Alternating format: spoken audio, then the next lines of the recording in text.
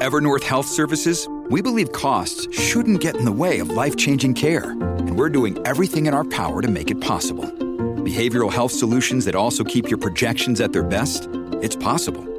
Pharmacy benefits that benefit your bottom line? It's possible. Complex specialty care that cares about your ROI? It's possible. Because we're already doing it. All while saving businesses billions. That's Wonder made possible.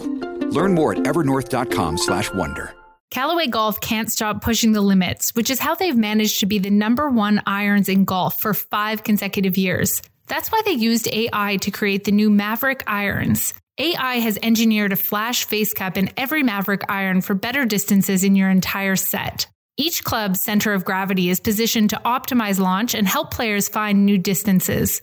Get new distance at CallawayGolf.ca. Callaway, the #1 irons in golf. It was big news in Canada last week when Prime Minister Justin Trudeau's Finance Minister Bill Morneau abruptly resigned, and he was immediately replaced by Deputy Prime Minister Chrystia Freeland, whose roles and responsibilities have been continuously growing during the past few years. Freeland has taken the lead in negotiating a new trade agreement with the U.S., and she's also been orchestrating Canada's response as the U.S. reasserts tariffs on Canadian aluminum in the first signs that another trade war with our closest ally is brewing. Still, her critics contend she lacks experience in finance.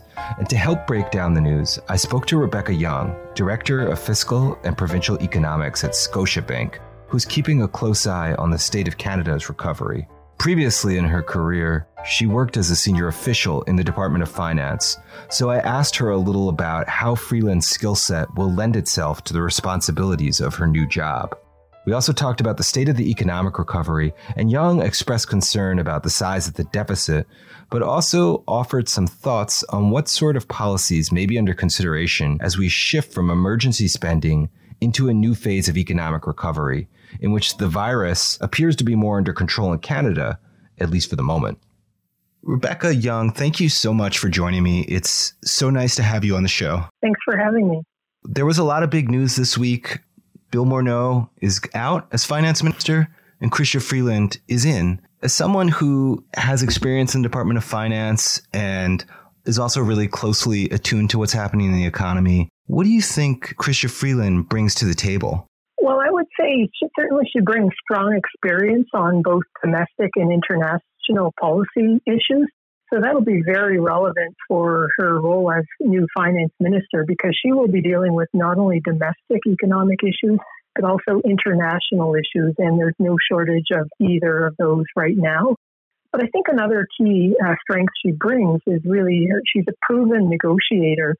We know more recently with the new USMCA. But you also have to recall back in 2016 when she was negotiating with the European Union, and she got on a transatlantic flight, and walked out of negotiations when she didn't think that she was getting a fair deal. So I think that did work. Ultimately, we did reach an agreement that worked in both parties' interests. So I think that latter part will be very critical that she brings to the table today. A lot of the news coverage has been focusing on the fact that Morneau had this long career in finance. But I think maybe a lot of people don't really know, what are some of the responsibilities of the finance minister? Well, so first of all, the finance minister typically is number 2 in the government behind the prime minister. So it is a very senior appointment within cabinet. Ironically, the prime minister did, in this case, appoint a deputy, which was Freeland. So she was already number 2 and is now, strengthening her responsibilities in that area. But the mandate of the finance minister in particular is around defining and executing Canada's economic policy agenda. So she does consult with cabinet colleagues on this, but ultimately the buck stops with her when it comes to accountability. So this ranges from allocating funds across departments and transfers to provinces to managing taxation and expenditures and even financial sector framework. So indeed, there are the areas with which she will be responsible are vast, and some can be quite technical. But she does have a very strong and professional bureaucracy that she can lean on in many of the cases.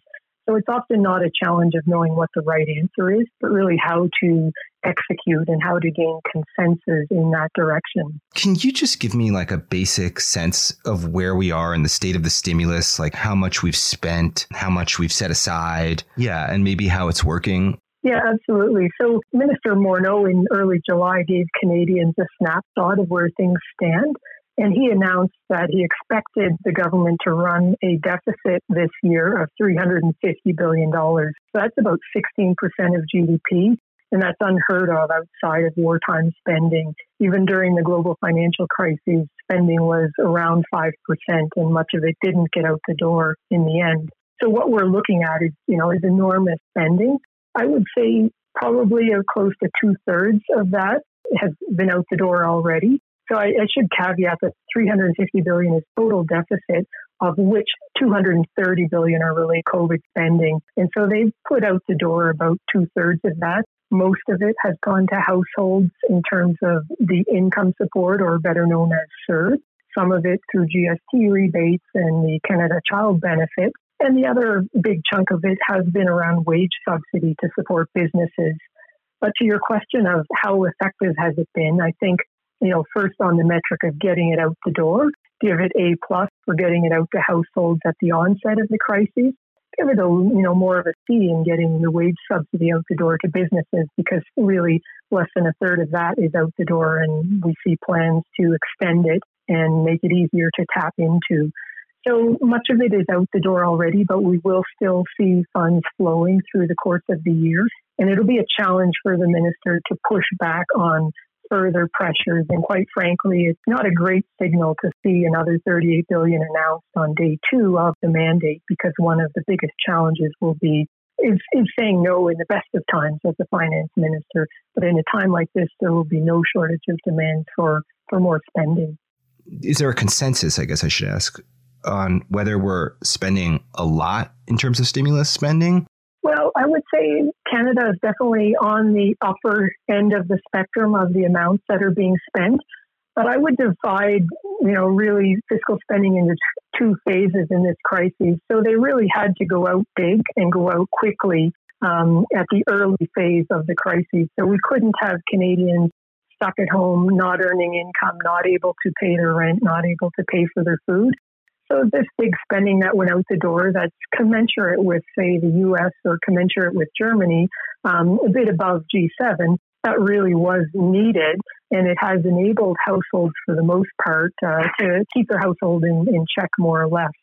But now as we look at the other side of the recovery, so we've had a very strong rebound in this initial phase, in part because of this fiscal spending, as well as the Bank of Canada measures.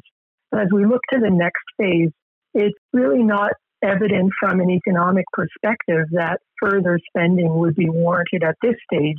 Of course, there's more risk that there's another outbreak and that we will have closures here and there. We also have risk from what's going on in the U.S.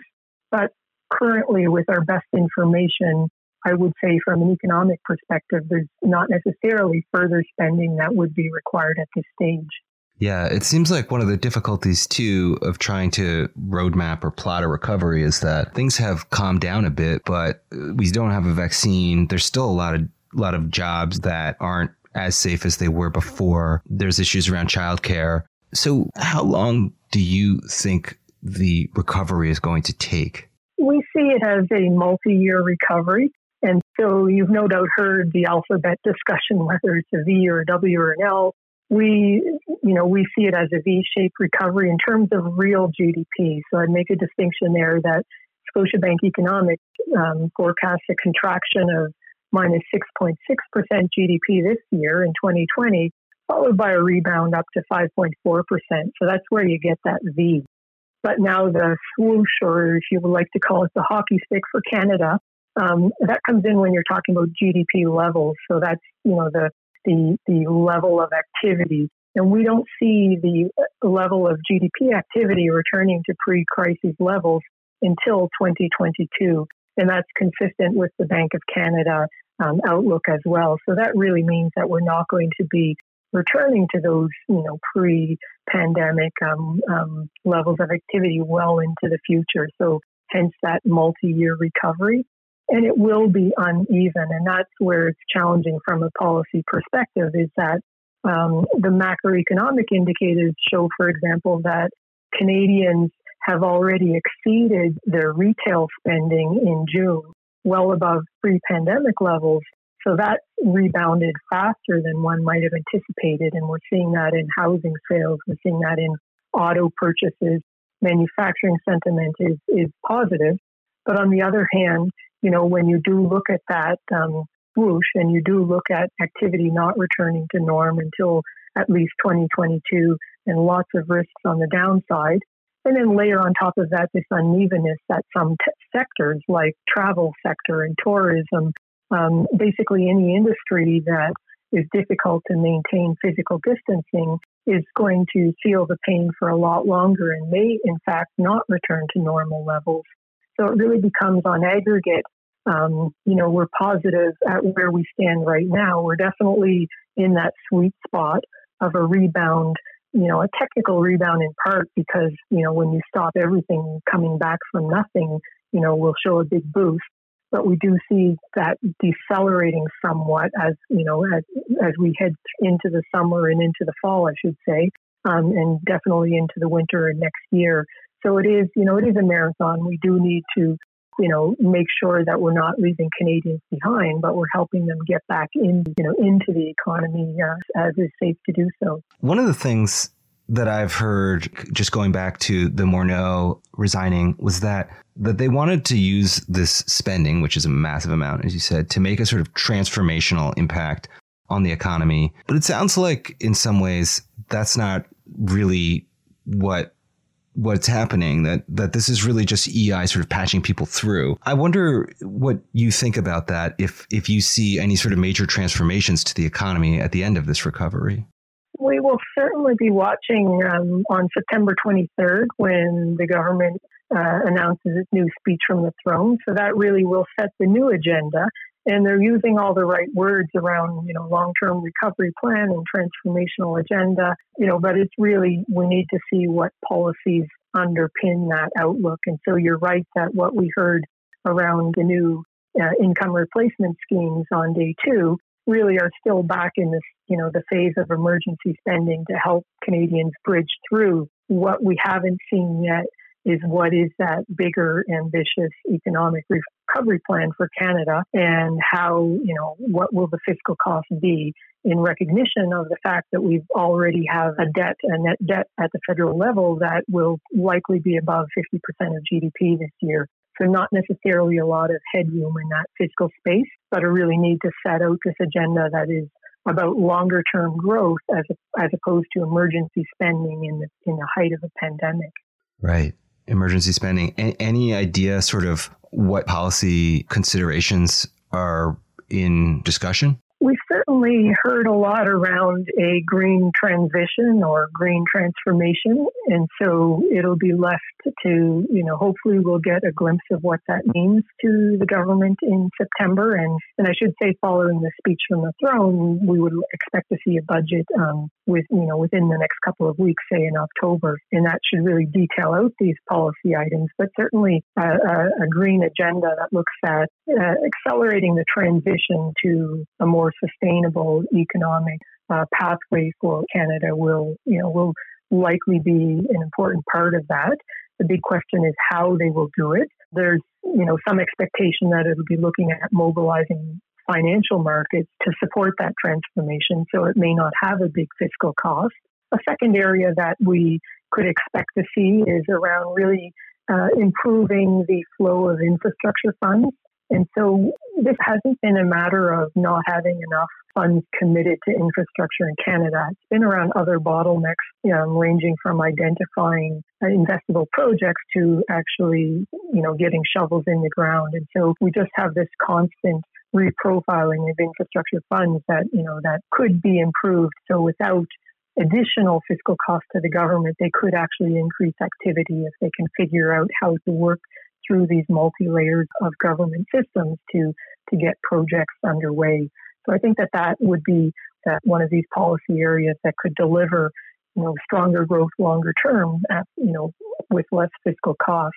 And of course, we've heard about things like removing internal trade barriers between provinces. A fourth area, a final one I just identify, is really around childcare, and that's something that could be a sweet spot between the NDP and the Liberals when they're navigating a minority context. We know from the Quebec experiences that this can actually pay for itself by getting more females into the labor force in the long run. So that's an area that I would say should be on the agenda. You just kind of hinted at some of the political deals that may help determine policy. And you said before you thought one of Freeland's fortes is as a negotiator. Can you talk a little about what sorts of challenges you see in the road ahead for her in the fall and they unveil some of these new policy measures? Yes, I don't even know where to start with the challenges. So I think, she's coming into this job. We're in the middle of an unprecedented economic and health crisis, so very little time to get up to speed. She's going to have to be ready and take quick decisions and move forward. No time for, deliberating much. She's also leading in a minority government context, so she's going to have to broker support across parties and parties that have opposing ideologies, on a range of issues. She's heading policy framework in a highly decentralized country that she relies on the cooperation of provinces, territories, municipalities to execute on a lot of these areas. And again, a whole lot of political stripes across the country. And, and layer on top of that, we're in the middle of yet another trade war with our biggest and closest trade partner in the U.S. that's also experiencing, quite a tragic pandemic experience right now. And she has deficit spending pretty much committed for the most part. So how is she going to deliver on an economic recovery plan, yet signaling to markets that she's doing so in a fiscally responsible way? So I see those are where really that negotiation and consensus building will really come in, will be critical as she navigates all of these different complexities. Just last question, maybe. I mean, you just said sort of deficit spending is committed. They did just announce $37 billion in new measures. How much larger do you think the stimulus spending could conceivably grow? Well, that's the tricky question that right now, Canada and the Liberal government has not wanted to, have some sort of fiscal anchor that would lock them into a certain debt trajectory. Prior to the crisis, they just committed to keeping debt on a downward trajectory as a share of the economy, but crisis hit and that was out the window. So right now, it's really only markets that are maintaining that discipline. And I think that it would be appropriate for the government to be carefully watching because markets are nonlinear, so they can change sentiment very quickly. And it's not just the amounts that Canada would be spending, but also the composition and the duration. So if the sense is that come fall, Canada is announcing tens of billions of additional spending that is going to be multi-year ongoing and hence structural, and it's going to be more of a social nature, so not enhancing growth potential, so not really lifting growth. I think those would be the signals that would concern markets, and they would be looking at the countries that are demonstrating discipline and demonstrating that they're going to bring debt on a downward trajectory and demonstrating that they're really focused on lifting growth over the medium term. So I think that those are some of the factors that markets will be looking for come September and October with the new finance minister. Well, it's really going to be interesting to watch what happens as we shift away from emergency spending into this new sort of phase in the fall. And I thank you so much for joining me, Rebecca, and sharing your thoughts on this topic. My pleasure. That was Rebecca Young, Director of Fiscal and Provincial Economics at Scotiabank. Thank you for tuning in and listening to Down to Business, and a big note of appreciation to our team. Music and production by Bryce Hall, editing by Yadula Hussein, and web support by Pamela Heaven. If you enjoyed this episode, please share it with a friend and rate us on your podcast app. I'm Gabe Friedman, and until next week, you can get all your business news at financialpost.com.